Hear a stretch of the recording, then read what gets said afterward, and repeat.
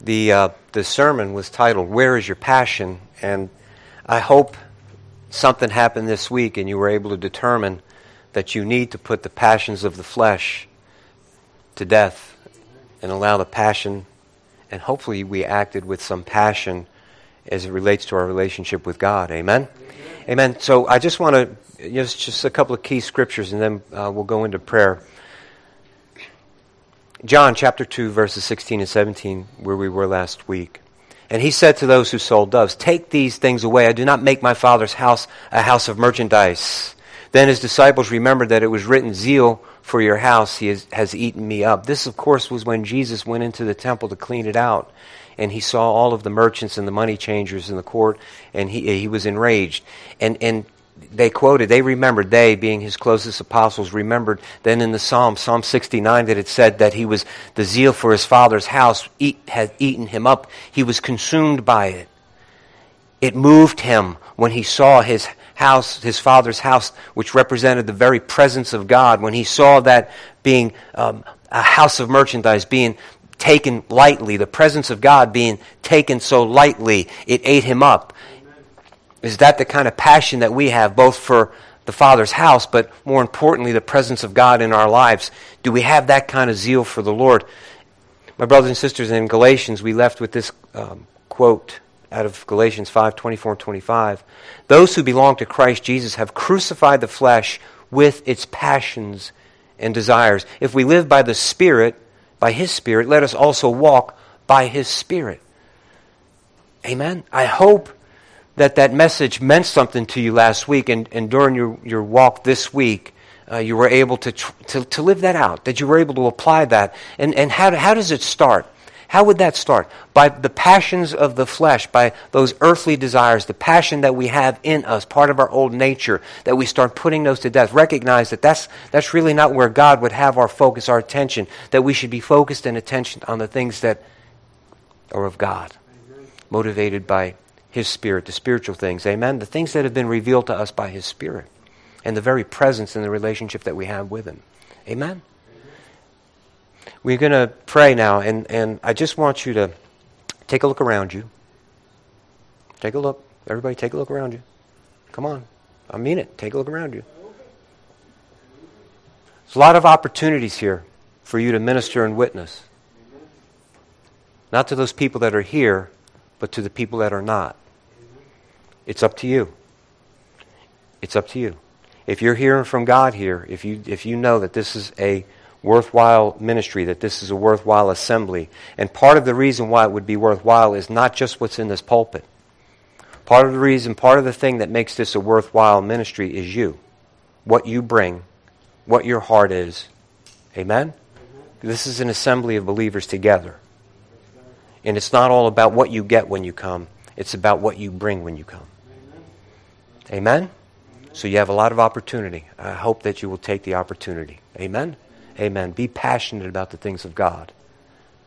And it won't be hard. Father, in Jesus' name we come before you now, thanking you for every opportunity that you gave us this past week. Father, I've already heard from some of your saints, Father, how you've given them opportunity, how you ministered through them. And Father, I thank you for that. Father, I thank you for taking these pots of clay, filling them with your Spirit, and allowing us to do something that's beyond us, using us to further your kingdom. Lord, some of us may have fallen short this week, and for that we're sorry. But we know, Lord, that you are a loving Heavenly Father. You are kind and merciful. And Father, as we bring our failures, our missteps before you now, we know that we're forgiven. And Father, that we have an opportunity now to pick up, Father, exactly where you want us to be picked up. Father, to have a new starting point here and now. Father, with the unction of your Holy Spirit, that we may go ahead and just be your witnesses. Father, to be a disciple and then to make disciples. Father, thank you for such an honor, such a blessing. Lord, and also thank you for the opportunity and the blessing to come together as your children, Father, and to intercede one for another. So, Father, that's what we want to do right now. Father, there may be some among us here in this room who are suffering in our bodies physically. Father, we pray for any infirmity, any physical infirmity right now. Father, whether it be just so visible or maybe not so visible. Father, we just come against even those small things, the bacteria and the viruses and all those things that would tax our systems, Father. We come against those in the name of Jesus, and we pray by faith that you are Jehovah Rapha. You heal us. And we're, Father, standing on your word for our healing. But, Father, how about emotionally? Father, there are so many among us, and then maybe who are not in this room right now, but who are close acquaintances to us, our loved ones, our friends, our family members, Father, who are suffering emotionally. Father, due to some hurts and scars from the past, and they just can't seem to get over it.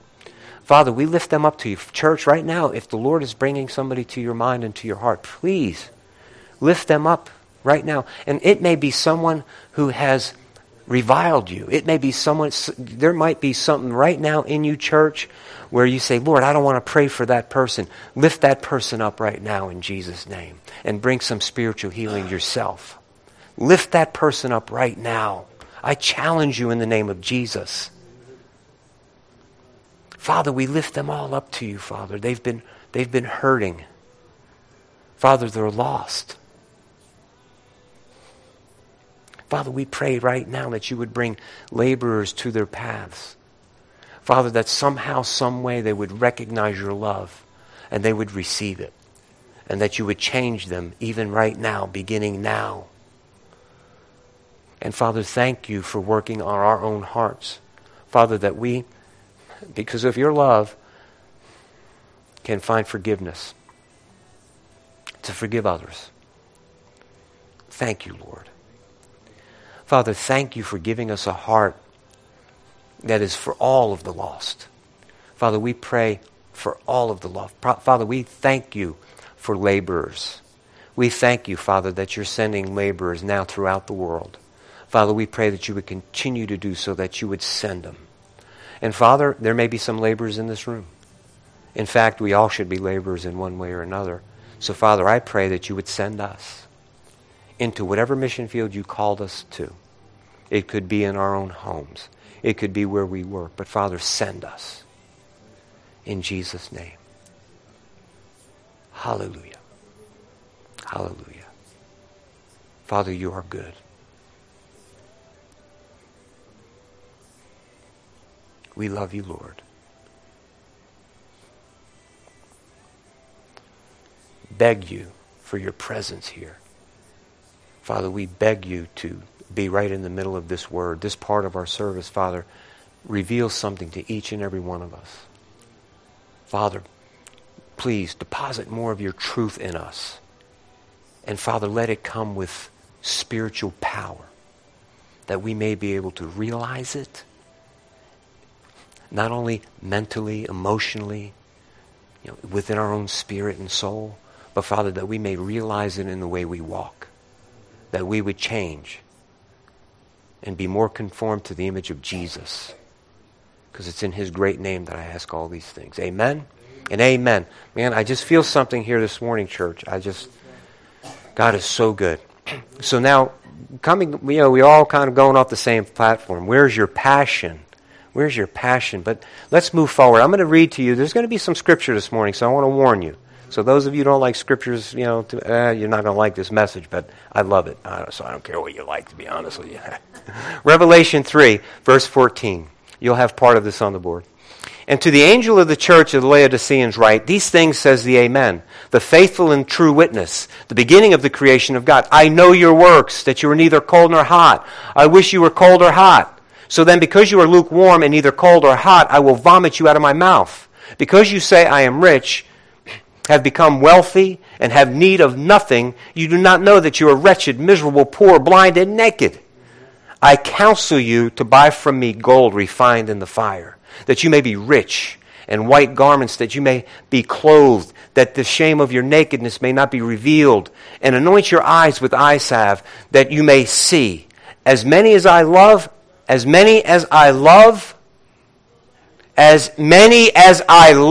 I rebuke and chasten. Therefore, be what? Zealous. Be zealous. Be zealous and repent. Be zealous. Be zealous. Be zealous. We had the perfect model of that. Several. Remember last week I took some out of the Old Testament even. But look at the one main that we have where we just read. That's why I gave you that from last week, where Jesus went in and he had such a zeal for the presence of God. He had such a zeal for God that he turned over the changing tables. He even formed a whip and whipped them out of here, chased them out of the temple. He had such a zeal. So now look at what it says here. Therefore, he's talking to who? The church. He's talking to the church. And he's saying, be zealous. Be zealous. Yeah, be zealous. Be serious. Take this seriously. Have this unction on the inside of you. And first thing you need to do is repent. Why? Because you thought you had something. You looked at your own wealth. You looked at everything that you had. You looked at the material blessings. And you thought, I don't need anything. No, you need God. Hallelujah. Don't look at what you have and think that I'm in need of nothing. I'm comfortable. Everything's okay. Comfortable. I'm comfortable. We're too comfortable. I'm in need of nothing. No. Be zealous for God. Be zealous to be in the presence of God. Have a zealousness. Have a passion for God. So repent. Hallelujah. I want you to notice something. It says, and to the angel of the church of the Laodiceans write. Who might that be? The angel of the church of the Laodiceans.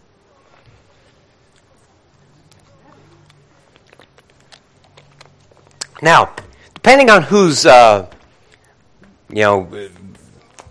counsel you take, or what you read, or whatever, whose opinion you read, some people say, well, it was the guardian angel of the church. No. This is the leadership of the church. Why would John be instructed to write something down and then communicate it to an angel? This is Jesus talking directly to John. Take this letter to the angel of the church at Laodicea. It's the leadership of that church. He's talking to he makes sure that the leaders of the church get this message. And if you look at Matthew chapter 11, this is part of the reason why I believe this. So I'm telling you what I believe, and I'm telling you why I believe it. Here's why I believe it. If you look at the word that's used there, the Greek word, and then you look in Matthew chapter 11, in Matthew chapter 11, when the disciples of John the Baptist, when John the Baptist was in prison, he sent some disciples, hey, ask Jesus, is he the one, or should we look for another?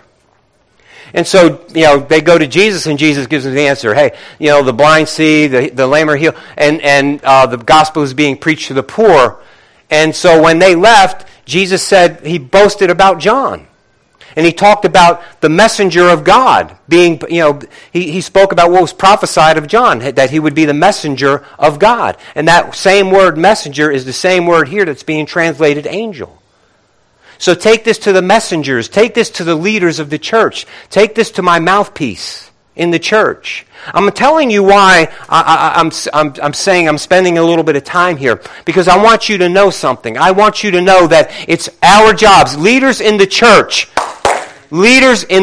have a responsibility to take the message of God to the church. Not their own message, not their own word, but they have the responsibility to take the message of God to the church. That's their responsibility. To be taken very seriously. Could you imagine that? Can you imagine being the pastor or an elder of that church of Laodicea and getting a message like that? You have to now go back to your church and say, listen, y'all, you're about to be vomited out of his mouth. You think that you're saved, but he's saying that you're going to be vomited out of his mouth. That's pretty serious stuff. Well, I'd hate to be the guy that has to go back and carry that message. It might look a little bit like this. Conversely, we see what's happening in other things. Now let's look at this verse. In Ephesians chapter 4, it's actually 2 verses, 11 and 12. And he himself gave some to be apostles, some prophets, some evangelists, some pastors and teachers, for the pleasure of the saints, for the work of the ministry, for the edifying of the body of Christ. Amen? Don't say amen. It's not true. Gotcha. It's not for the pleasure of the saints. I substituted a word there. Verse 12. For the entertaining of the saints, for the work of the ministry, for the edifying of the body. Verse 12, for the coddling of the saints, for the work of the ministry, for the edifying of the body. No? No. See, I'm having a little fun with you, but it's really not funny, but you understand. Or is this tracking with you? Is this tracking with you? Look, he gave some to be prophets, apostles, prophets, evangelists, pastors, teachers, for the entertaining, for the pleasure, for the coddling. No, we know what it is. For the equipping of the saints, for the work of the ministry, for the edifying of the body of Christ. There you go, baby. Look at, and I gave you some. Look at equipping: repair, adjust, complete, perfect, edifying. This is edification. It speaks to a structure, an architecture, that you're building a structure, that there's structure to it, to build a building or to build up. So now let's look at that in context. He gave some to be apostles, prophets, evangelists, pastors, teachers. What's the purpose? For equipping the saints. Well, who are the saints? The believers. Anybody who believes in Jesus Christ. If you're born again, you are a saint. It's for equipping the saints for the work of ministry. It's not for, pleasure. It's not for entertaining. It's not for babying or coddling. It's for equipping. Equipped for what? For the work of ministry. To do the things that God has called you to do. He's called all of us to a ministry of reconciliation. Amen? That's true. Whether you believe it or not, it's true. That we're all called to a ministry of reconciliation. Now, there may be some more specifics that He's called you to, and that's between you and Him. And also for the edifying of the body of Christ. For the edifying, for the building, see, God is building His house. And He has a plan for the house. It's not a haphazard thing. It's not made up as He goes along. He already sees it. He already knows what it looks like. He already knows the pieces that are involved. He already knows every bit of it. So there's a plan. And it's up to those of us who are in ministry, leaders in ministry, to go ahead and execute the plan. And we can only execute the plan by bringing the Word. Well, don't shout me down. We can only execute this plan. We can only build you up, or we can only equip you to do those things that raise up His body, that build His church. We can only do that by bringing you the Word.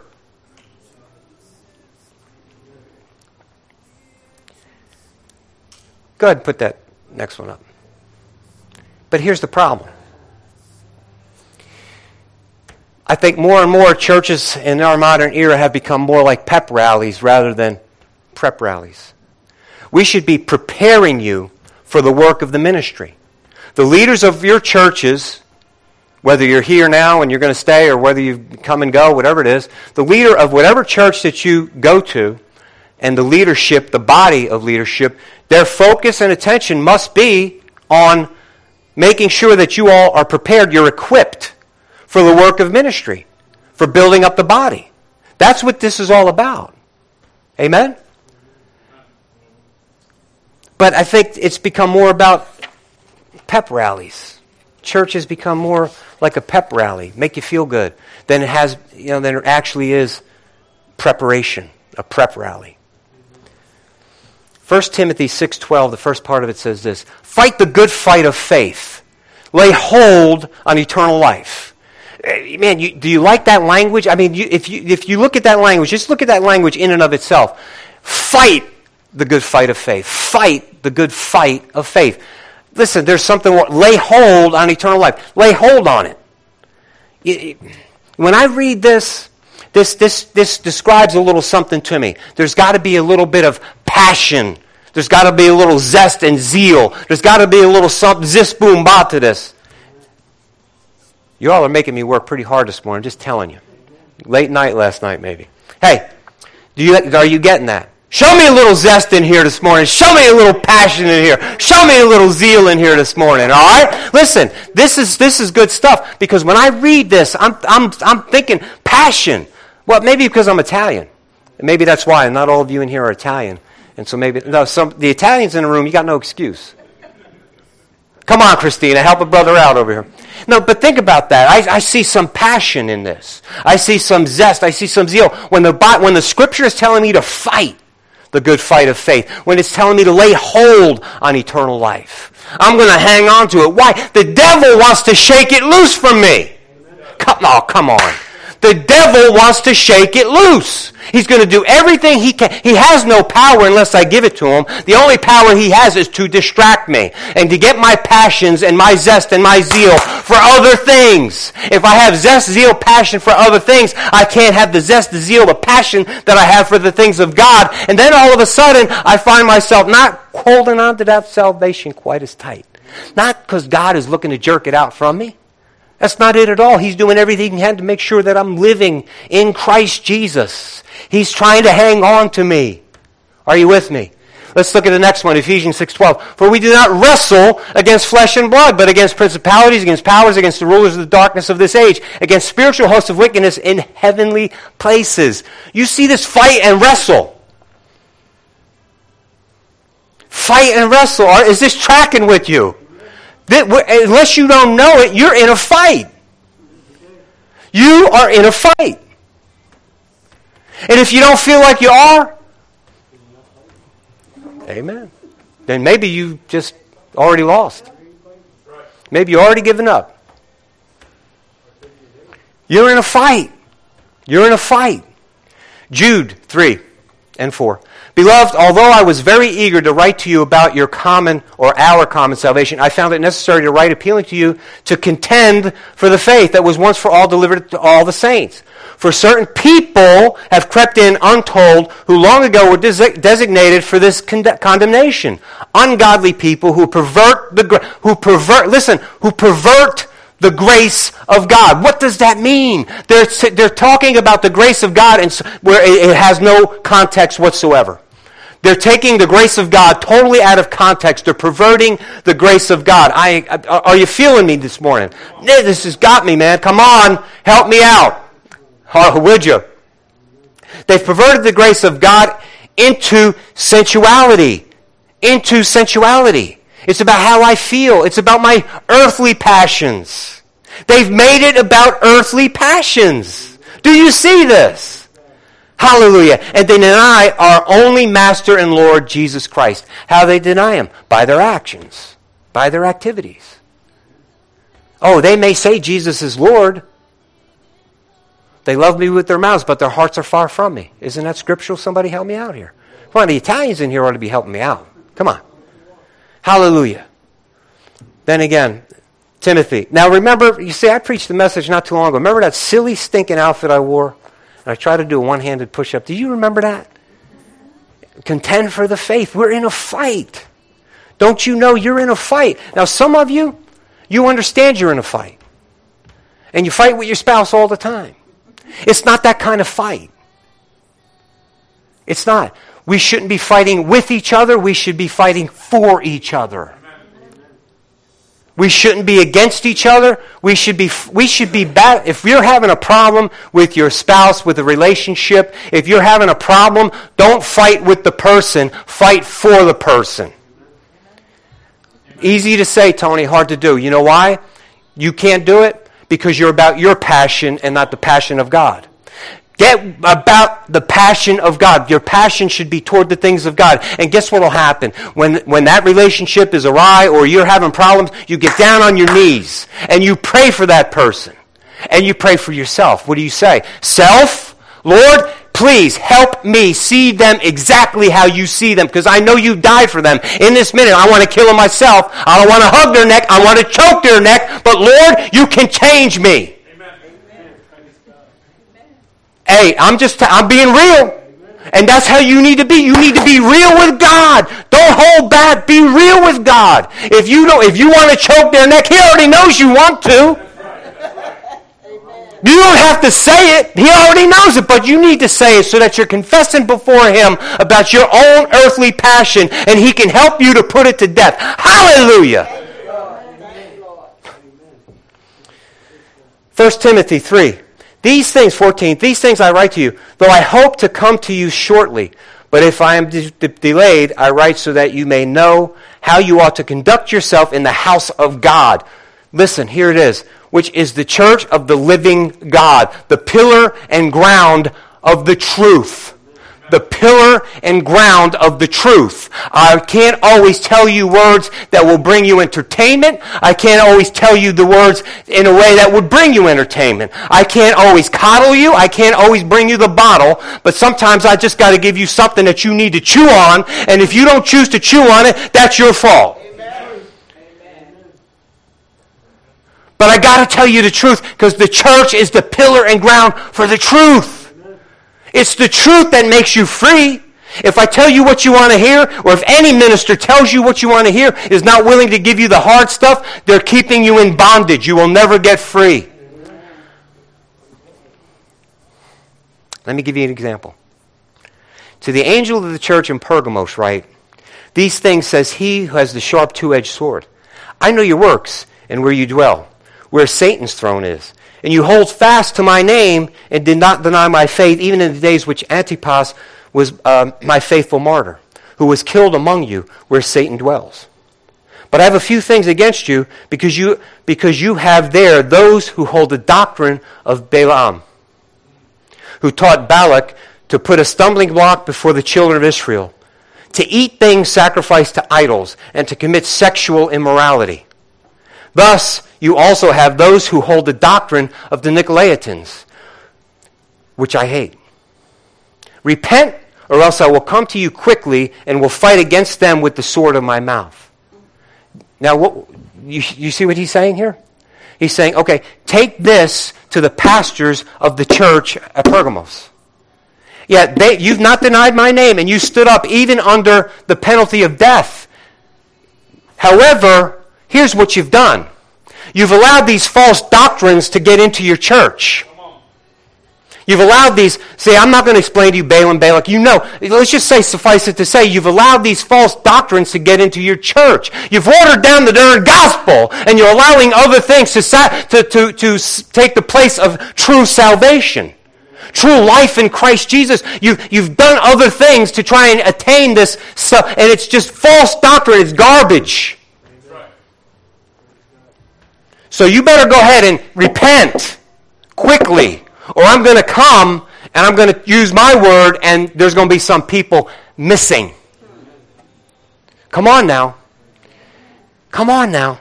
The church is the pillar and ground of the truth. I don't want to be anywhere. I don't want to hear anybody that speaks to me in platitudes who will not tell me the truth. Listen, I may not like it. I'll get my toe stepped on. But that's the only thing that will set me free. Only thing. I'm going to give you a silly example. All right?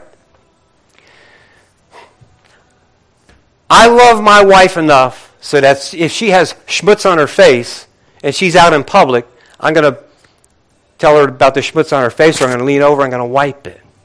I know this might be a silly, but see, if I don't tell her, she's going to go on and she doesn't know she has schmutz on her face. Now, at home, if we're by ourselves, I may leave it there and be amused for a little while. But I don't want her embarrassed in public. I love her. I don't want her embarrassed. I don't want her hurt feelings later on when she finally looks in the mirror. She says, I was there all along. How come you didn't tell me? Boom. No. Do you understand what I mean? I want her. See, I know that's a silly thing, but my brothers and sisters, and what we're talking here is not necessarily that silly. We're talking life and death. We need to know what the truth is so that we could be freed. And listen, here's the other thing. How about those of us who if we really want the blessing of God, we want to help me, Lord. Help me say this the way you want me to say it. In Jesus' name. I'm so fed up with people who will come to me and tell me about how they're praying. And I'm believing God, I'm trusting God. But they don't live like they believe in God. But yet they're going to go ahead and ask and beg God for things, and they don't even care about God in any other way. And so sometimes it's all that I have. And sometimes I just flat out tell them, are your prayers getting to God? Do you think that God is actually hearing you? And ask the question, what makes you think that God? Well, I hope. I hope. That's the standard answer I get. I hope. Man, my brothers and sisters, don't you want to know? Don't you want to know? Listen, how many of are married people?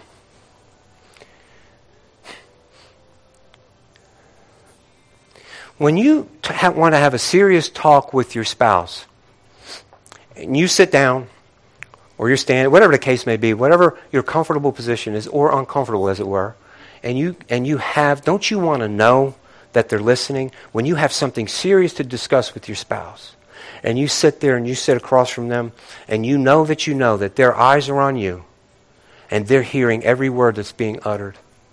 Their attention is on you. Isn't that an awesome thing? See, that's the way it is with God. If you are in a relationship with God, I'm not saying that you have to be perfect. I'm saying you're in a relationship with God. You're doing your best to meet the mark. You're walking the best way you can. You're doing everything you can. You're reading, you're praying, you're spending time with God. You're in a relationship. All those things that would constitute relationship. Spending time. And then you can know that you know that you know. That when you're speaking to Him, when you're praying, you don't have to, I hope so, I hope He's listening. God, do I got your attention? You don't have to, no. Listen. His eyes are on the righteous. His ear is open to the righteous. Is that scriptural? Help me out, John. Isn't that scriptural? That is scriptural. So, if I'm in Christ, I'm the righteousness of God in Christ. So if I'm in Christ, I don't have to hope. I know. He's hearing me when I pray. So listen, I need to tell the truth so that those folks who really need to get a hold of God, they can get a hold of Him. You really want a blessing of God. You really want to hear from God. You really want God's blessing on your life. You want to know that when you're getting down on your knees and you're praying for your kids, God is hearing. Is there anybody else in this room that feels that way besides me? Yes, I want to know. So in order for that to happen, we got to know what the truth is. And we have to have passion toward God, not passion for the world. Amen? So listen, part of that is there cannot be this false doctrine in the church. And notice one of the things that was mentioned, sacrifice to idols and to commit sexual immorality. I'm not the only one that knows this. I'm not the only church leader that knows this, but there's a severe problem with sexual immorality in the church. There's so many people that cheat and commit adultery and do all these other things, marriage out, sex out of wedlock, and going to churches and think everything is okay. Well, it's not. I'm just saying. And isn't that something how when you have false doctrine in the church, how it could be, that could become a prevalent issue? Why? Because that's an inward passion. That's something that's part of our old nature. God created us with passion for the opposite sex so that we could procreate. My brothers and sisters, and it's not just for procreation, it's for an intimate relationship between a husband and wife. One man, one woman. Regardless of what the new doctrine and theologies of these different churches and different teachings and seminaries are teaching, no. One man, one woman, God defined it, I didn't. If you have a problem, take it up with Him. Amen? All right. So one man, one woman, God designed that we would have that kind of passion for each other. Amen? But see, isn't it amazing, though, when you start taking the truth out of the church, those animal desires, those earthly desires, those instinctive desires raise their ugly head. So now let's go to the next one, Revelation chapter 2, verse 18. And unto the church of Thyatira write, these things says the Son of God, who has eyes like a flame of fire, and His feet like fine brass. I know your works, love, service, faith, and your patience. And as for your works, the last are more than the first. Do you hear what he just said? Man, look at these good things, and you're working you're performing greater works than you did in the beginning. Did you hear that? Man, this is the church I want to be part of. Wait a minute. Let's read on. Nevertheless, I have a few things against you, because you allow that woman Jezebel, who calls herself a prophetess, to teach and seduce my servants to commit sexual immorality and eat things sacrificed to idols. And I want you to know something. When he says my servants, he's talking about the born-again Christians. And I gave her time to repent of her sexual immorality, and she did not repent. Indeed, I will cast her into a sickbed, and those who commit adultery with her into great tribulation, unless they repent of their deeds. Unless they repent of their deeds. I will kill her children with death, and all the churches shall know that I am He who searches the minds and the hearts, and I will give to each one of you according to your works. What happened to grace? Well, it depends on which grace you're talking about. If you're talking about the grace in the modern contemporary church here in America, nothing this doesn't really apply to you. But if you're talking about God's grace, He gives you the power to live above those things. He gives you the power to understand what He's asking you and me, and then to go ahead and do it. But it's still always our choice. He doesn't overpower us. He just gives us the power. Amen? That's just like my God and your God, who loves us, who didn't want to take us and make us His robots, who poured out His love for us and showed us His love and taught us how to love and wants us just to be in this loving relationship and do the things that please Him because we love Him. And that He can continue to bless us because He loves us. And so we're in this mutual loving relationship with the Creator of everything you could see and the things you can't see. This very being, this almighty being. That's an awesome, awesome thing, folks. Awesome. I know that in this day and age it doesn't seem as awesome, especially to the generations that came up behind us, because, we started looking like everybody else. So what's the difference? But my brothers and sisters here, we need to just keep going.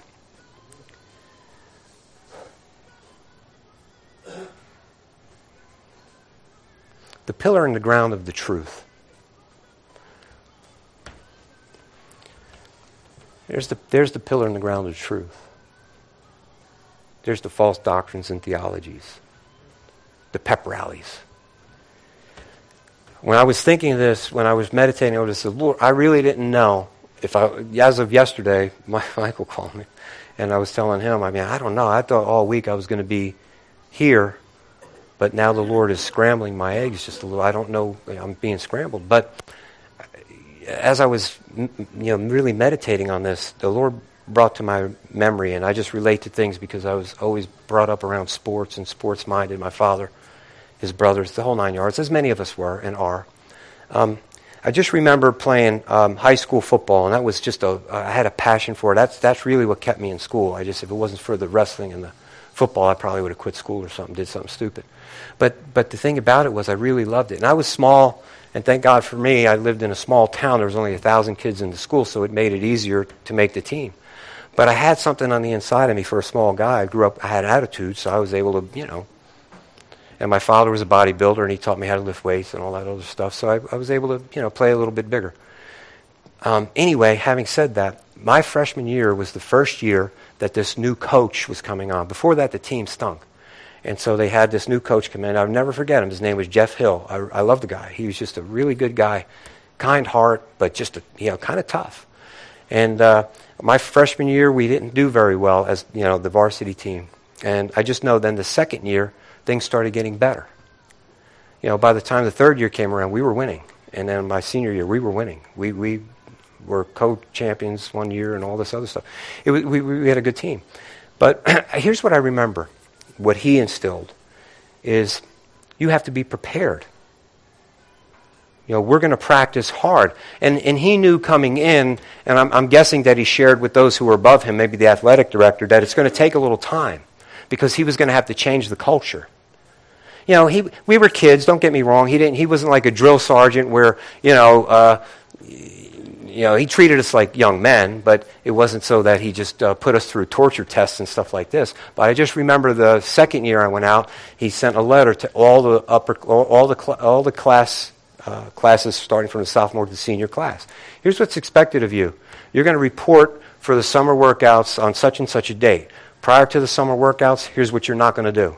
You're not going to drink any alcohol. You're going to eat right. You're not going to have any relationship with any of your girlfriends. You're going to start living a stricter life.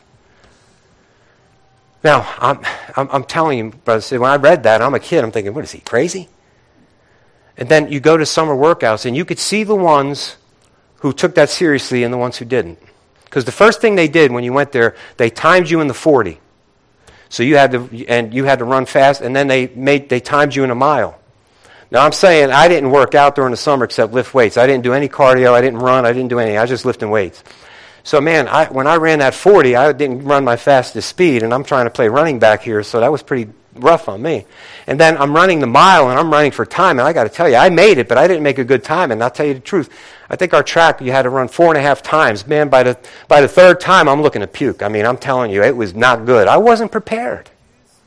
But there was a handful of guys, the older guys mostly, that understood. And the older guys were prepared, and they were running the best times. There was one guy, I'll never forget him. We called him Ice. His name was Ice.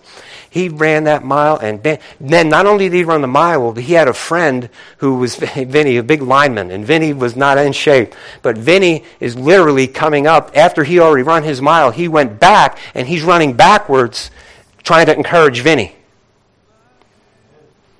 I looked at him, and I'm in awe. Look at this guy. He just finished running the mile, fastest on the team, and now he's basically jogging backwards trying to encourage his friend, the lineman, to finish this mile. That is awesome. What an awesome picture. He was prepared. He took the words of the coach very seriously, and he was prepared. And not only was he prepared enough to go ahead and finish the race himself, but he helped the lineman. And God is so good. Because you know what? I had another example I was going to give you. God just reminded me of that right here, right now. That was so awesome. That was so awesome. And I just remember always being encouraged. Be prepared. Be ready. We saw film and it was neat. He showed us our mistakes. Sometimes I hated going into the film room because it was there for everybody to see. And sometimes he'd point it out. Sometimes he would be kind and not point it out. But whenever he said, Tony, yeah, you missed this, blah, blah, blah. You're supposed to duck inside, catch the linebacker, come in. Okay, yes, coach. Sorry. But then there was those other times. Tony, yeah, great play. Whew, thank you, Lord. But it was never, Tony, you stink on ice. Tony, listen, inside, not outside. Right? And you be prepared. Go after it. And then when I messed up, he cared enough about what was going on to tell me where I messed up. And it made me a better football player. I wanted to play football for that guy. I wanted to do a good job for him. And then even for my teammates, I wanted to do a good job I remember my senior year. I was playing halfback, and we were in a game, and the fullback was a junior. I'll never forget him. His name was Bobby Schreiner. What an incredible athlete. This young man was good at just about everything, and even a good student. But he just had a loving, kind heart. He wasn't, he was like so popular in the school, but he was so just humble. I just can't, he was just such a good guy. And I remember it was one of those games, and we were probably 4 yards out from the goal line, and he was getting the ball. He was a fullback, I was a halfback, I was the tailback. In this particular play, I have to lead him through the hole, and I just remember, I don't want to screw this up. The coach would kill me. I don't want to screw this up. It's called to him. I got to lead him through the hole. And listen, the coach, he knew this was going to be a good play. When you go through, look for the linebacker coming from your right, coming from the inside. Okay, so that was the plan. That was the word he gave me, and I was prepared. We practiced that play during the week. So the ball is hiked. Sure enough, the lineman had the hole there. Sure enough, when I went through that hole, there was the linebacker on my right shoulder. I just ran as hard as him as I could and just brought him down, and I'm laying on top of him, and then there's the fullback, Bobby, behind me, laying on top of me. And before we could even get up, Bobby's hollering in my ear, "Great block, Tone! Great block, Tone! Great block, Tone!" Do you know how good that felt? And it all was because I was prepared. Bob was prepared. He knew to follow me. I knew the linebacker would be on my right shoulder. And sure enough, just like the coach said, there it was. I was prepared. But you know what also? We had pep rallies in high school. Anybody ever go through high school sports in here besides me? Yeah, we had the pep rallies. Remember the pep rallies? Those Fridays I got to wear my varsity jersey to school, and everybody, you'd think you're a big deal and all this other stuff, big deal.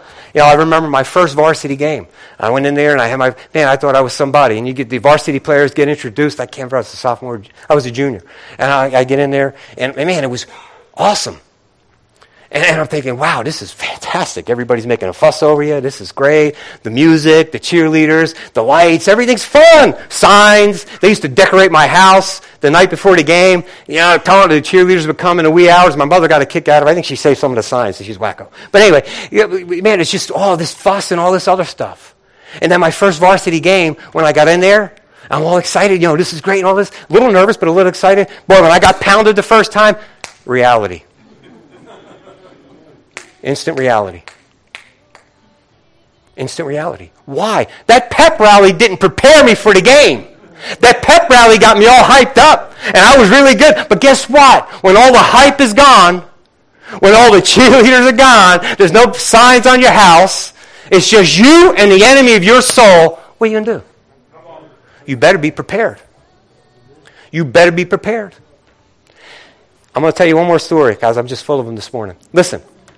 Does anybody remember the fight between Michael Spinks and Mike Tyson?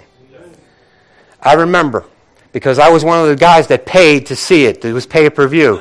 We all chipped in, and we went over to my friend Greg Stevens' house. We lived in Carolina then. And we went there, and that fight lasted, a round and a half, something like that? I'm going to tell you something. I don't think Michael Spinks was prepared. You know how I know that? When he got in that ring and Mike Tyson hit him with a shot and he blocked it with his arm, you could see his countenance drop. It was almost like, uh-oh, this guy hits hard. You know what I'm saying? It doesn't matter, man. It doesn't matter. Remember the Rocky movie? Remember the first one when his trainer is there, he's getting prepared for the fight? You're the greatest. Everybody loves you. Men love you. Women love you. Children love you. Everybody loves you. Everybody loves you. But then when you get into the fight, you better be ready for the fight. Right. Is this tracking with anybody today? We need to be ready for the fight. The hype we don't need prep rallies in churches.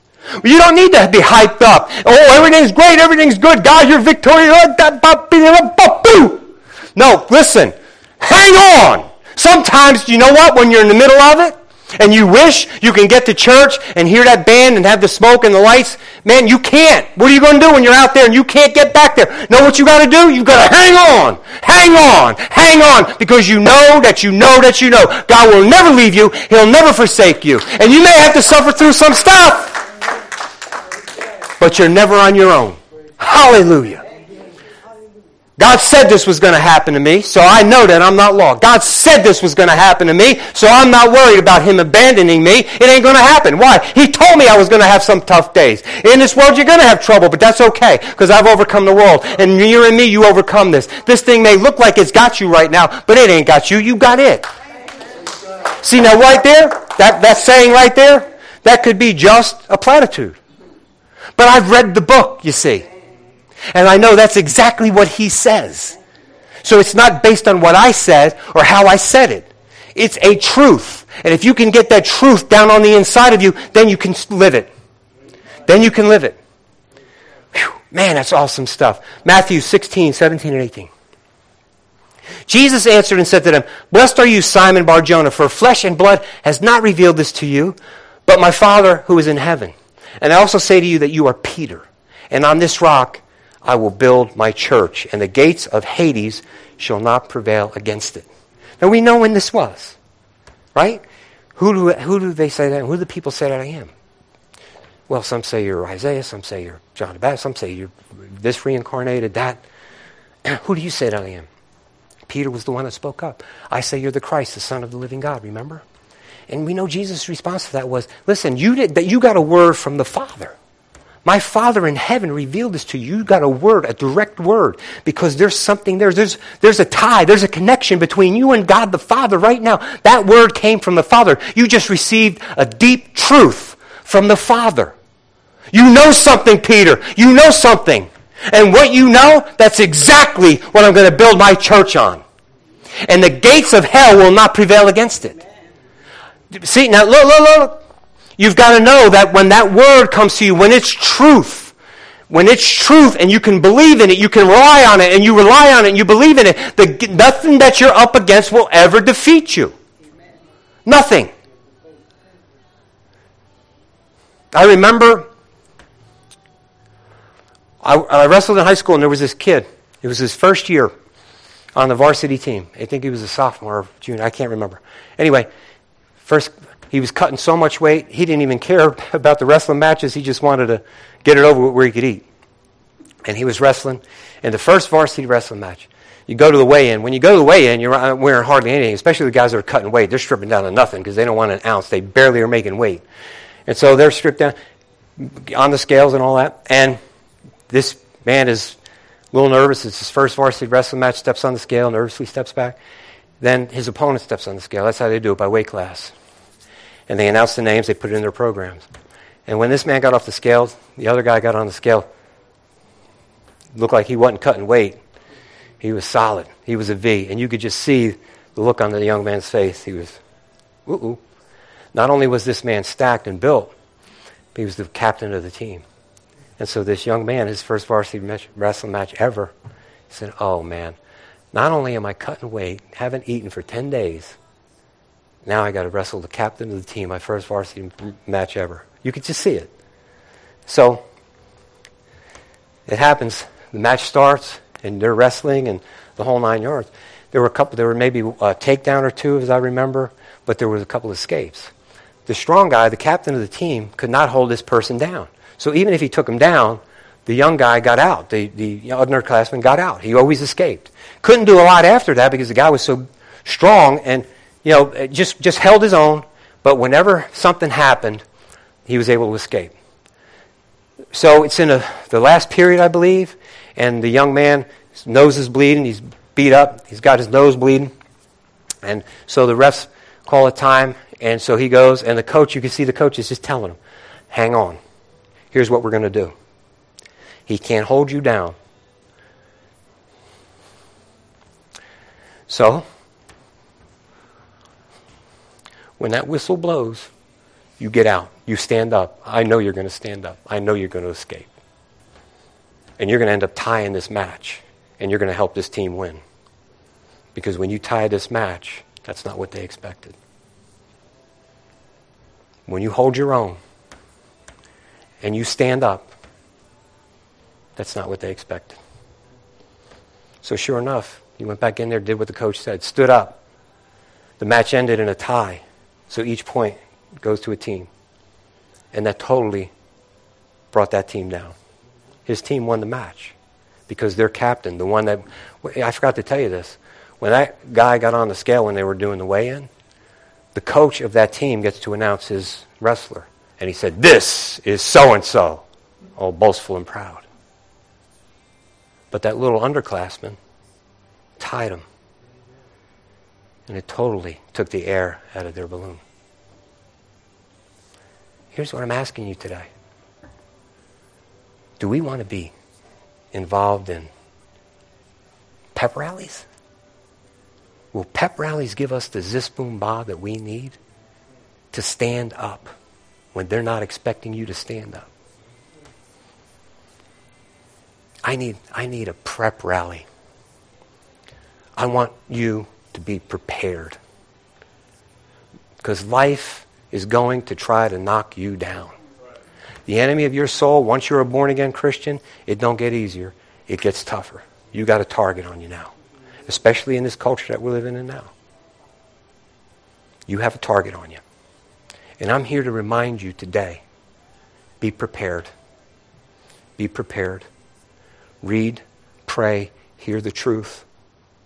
You're going to get your toes stepped on. I'll share another scripture. We're going to go. I got another scripture I want to share with you, but I'll save that for next week. When you come in here and you hear something you don't want to hear, or if you're hearing, man, I can't wait till this is over, that's the time for you to get on the edge of your seat and lean in. That's the time for you to, okay, this is bothering me, so I might need to hear this. I can't wait for this to be over, so I might need to hear this. Lean in. Amen? Preparation. We need to be prepared. Amen? Amen. That's all. Stand with me, please.